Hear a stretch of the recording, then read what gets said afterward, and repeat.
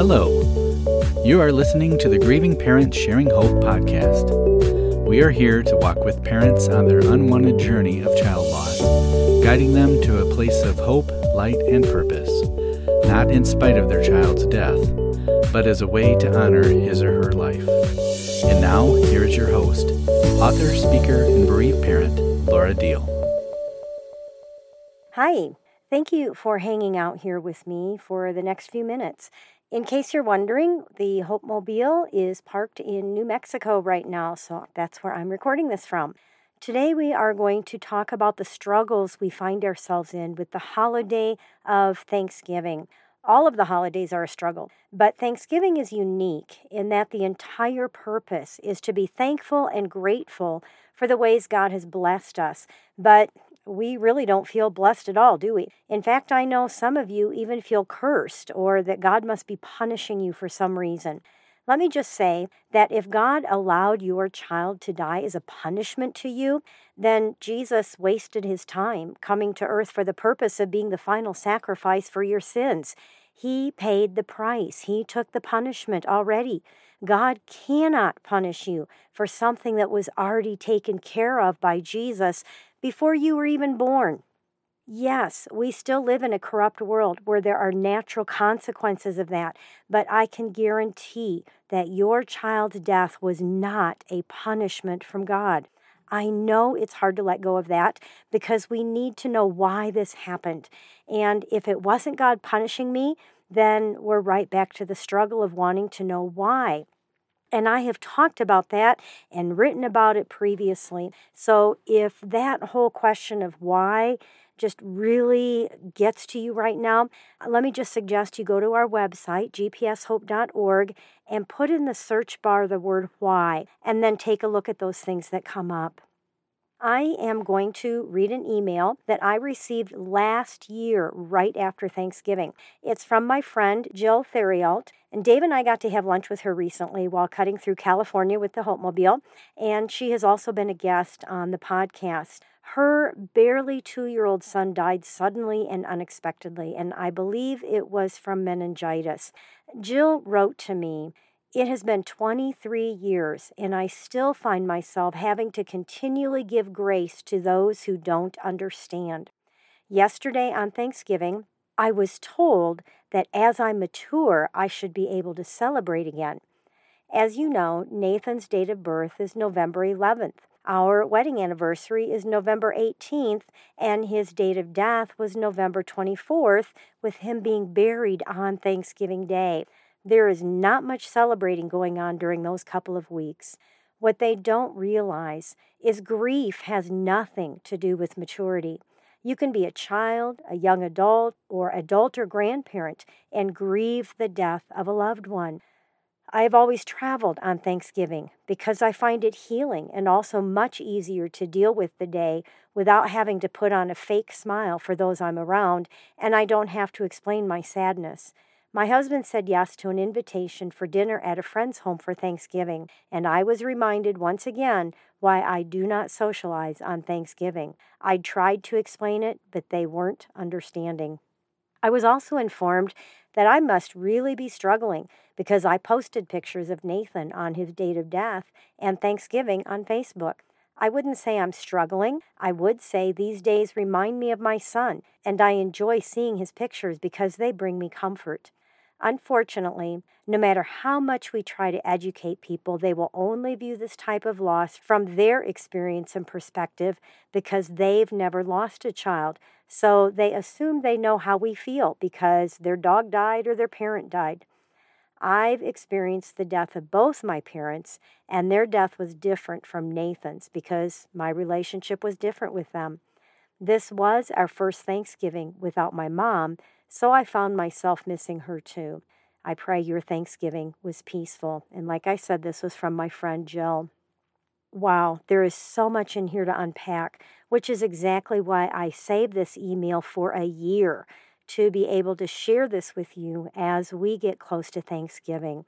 Let me start out by saying I totally understand the thoughts of not having anything to be thankful for. The death of our child is front and center, and being thankful for anything can feel impossible. When we're told that, be thankful that you're breathing. Well, no, we can't because we don't want to be breathing, right? I remember begging God to just take me.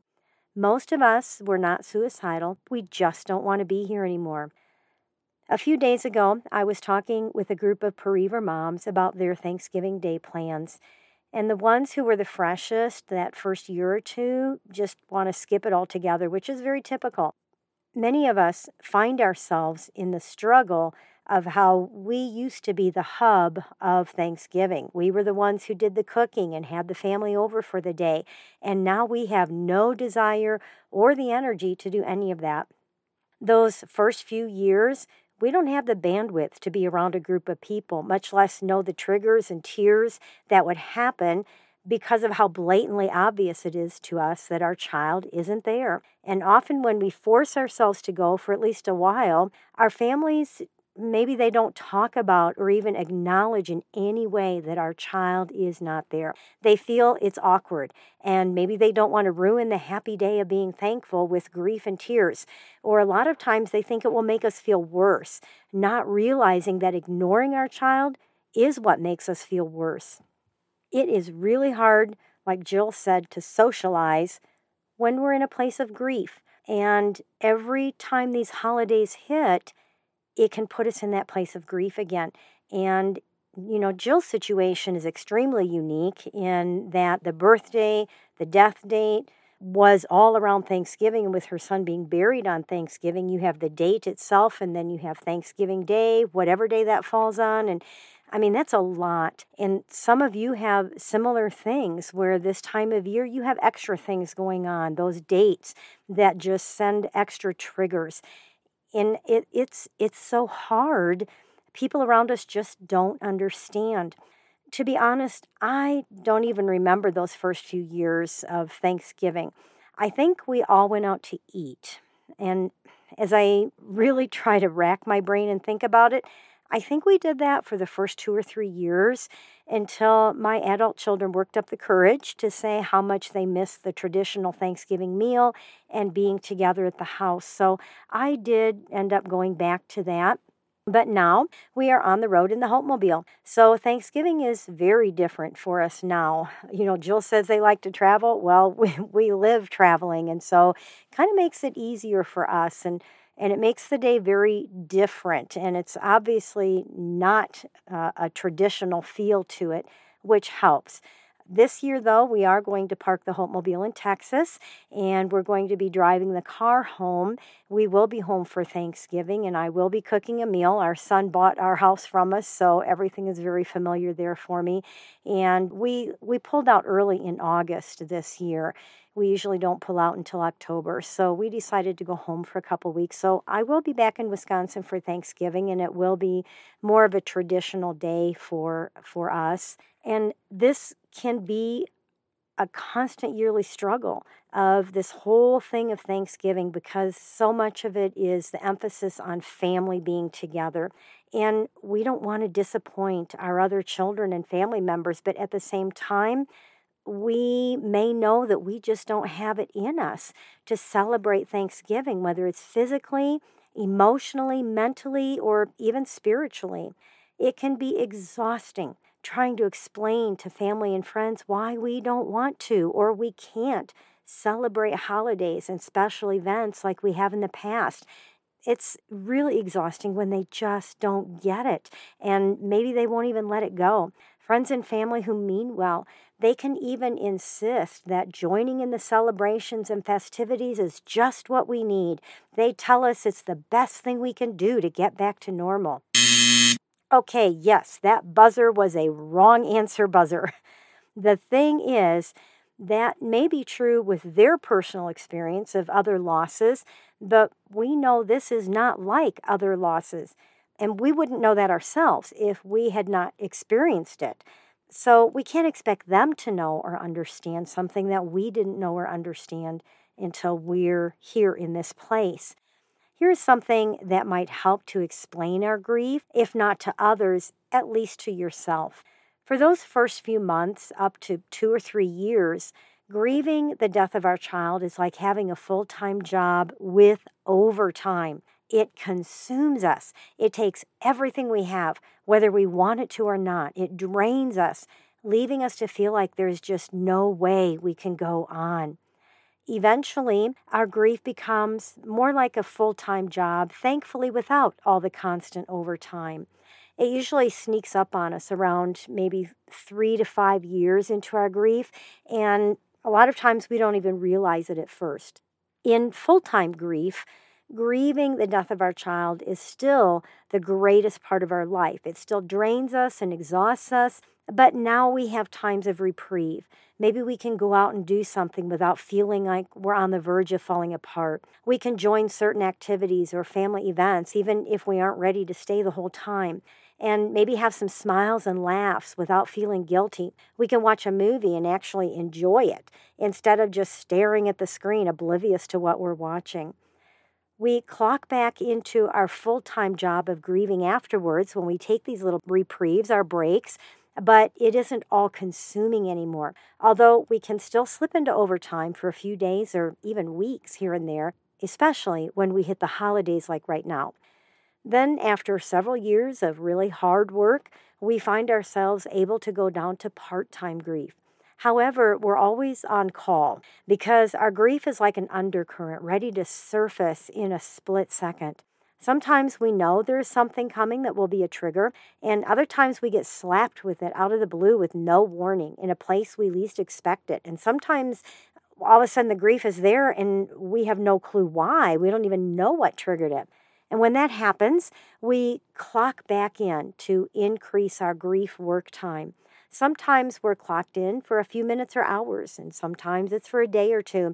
And there are the occasional times when we need to go back to full-time, such as when our child should be graduating with their classmates, or a wedding happens that our child would have been in, or a specific holiday season that hurts because our child is not here with us during that especially meaningful season.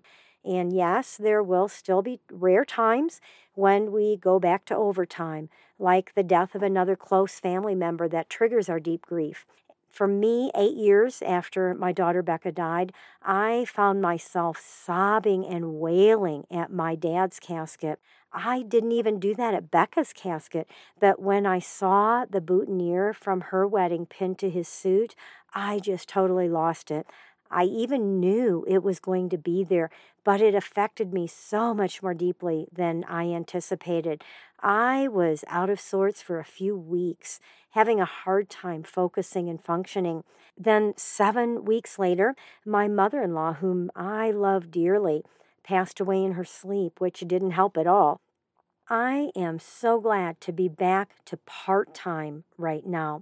But I know there will continue to be times when it goes back to full-time work for a while, and unfortunately, sometimes overtime grief work.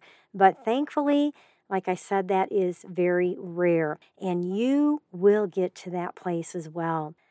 So my question is for you, where are you in this grief work right now? Are you on overtime, full-time, or part-time grief? It's all hard work.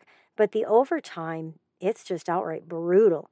And if that's where you are, find out, figure out, ask yourself, what can you do to give yourself a short break now and then?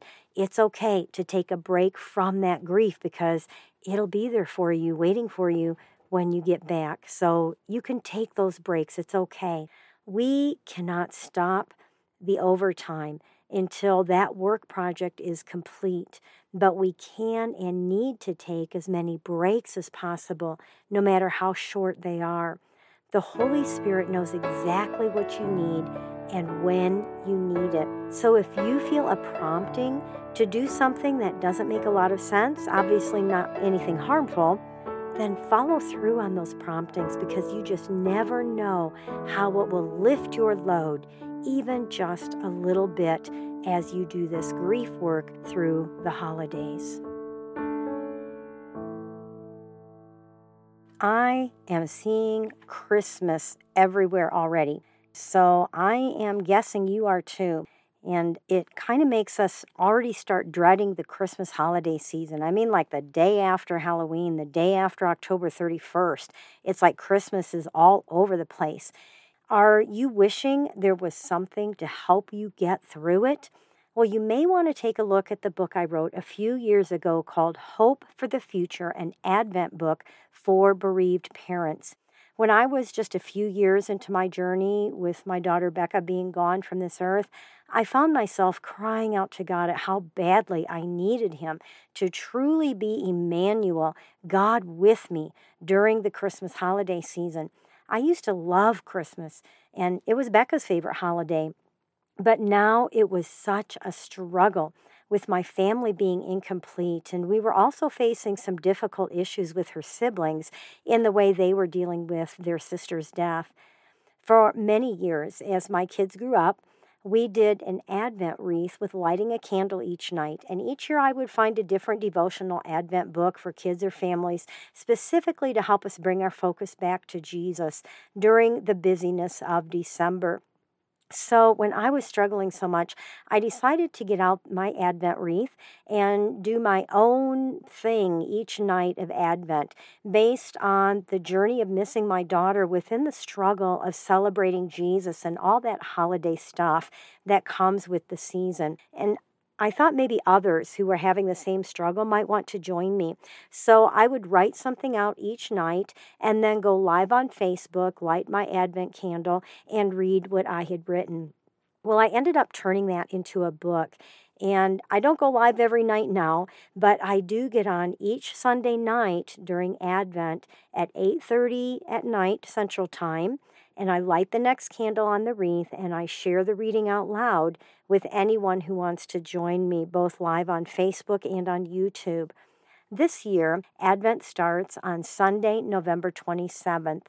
You can order the book through your favorite book distributor, but I want to let you know that we are discounting the price on Amazon through Wednesday, November 23rd, that's the day before Thanksgiving, to only $9.99.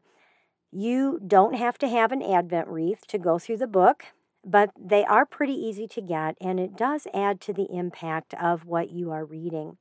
If you want to know more about the book, Hope for the Future, or my going live each week, all you have to do is go to gpshope.org/adventbook.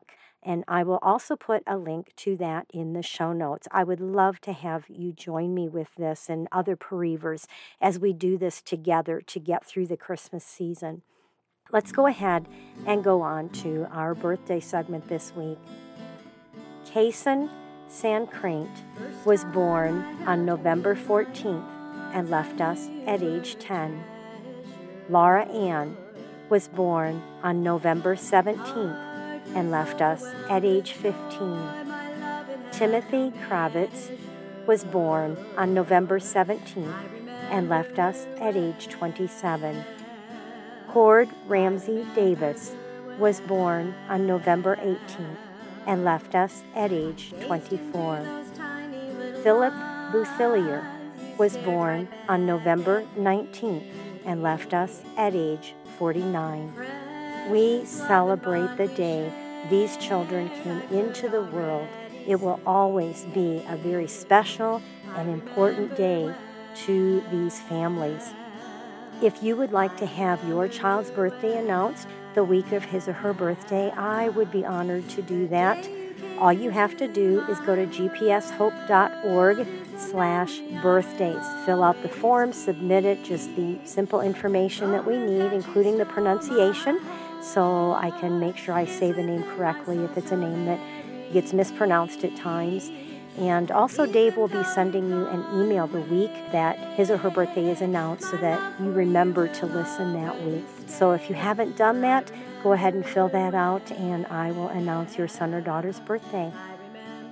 I want to wrap this up by sharing one more thing that came out when talking to this group of moms a few days ago. My friend Val was sharing how on her son's birthday, she gives gifts to her grandchildren in honor and memory of their Uncle Eric so that he stays part of the family. Nancy, one of the other moms, commented how special it is to be able to make new memories with the one who is gone. And that was such a beautiful thought. making new memories with the one who is gone, finding ways to include them in your life and in your holidays. So here's a question for you. How can you still make new and meaningful memories during the holiday season with your child who's no longer here with you? Yes, it will probably be painful, but like a good pain that's bringing healing. These are bittersweet days for all of us through the end of the year, and even more so if you're like Jill and there are birthdays and death dates in the middle of it. But you can learn how to not just fall into the despair of the bitter, but how to lean into the sweet. The struggle is real, but so is the Holy Spirit as He walks with you through each day. We're going to be talking about this a little bit more for the next couple of weeks because I'm going to be bringing on a couple of bereaver moms who are seasoned in their grief, and they have some good, helpful tips in getting through the end of the year holiday season. So I hope you join me for those. Don't forget to get your Hope for the Future book and join me live each Advent Sunday so we can walk this Christmas season together. But first, let's get through Thanksgiving, right? And as always, hold on. Pain eases. There is hope.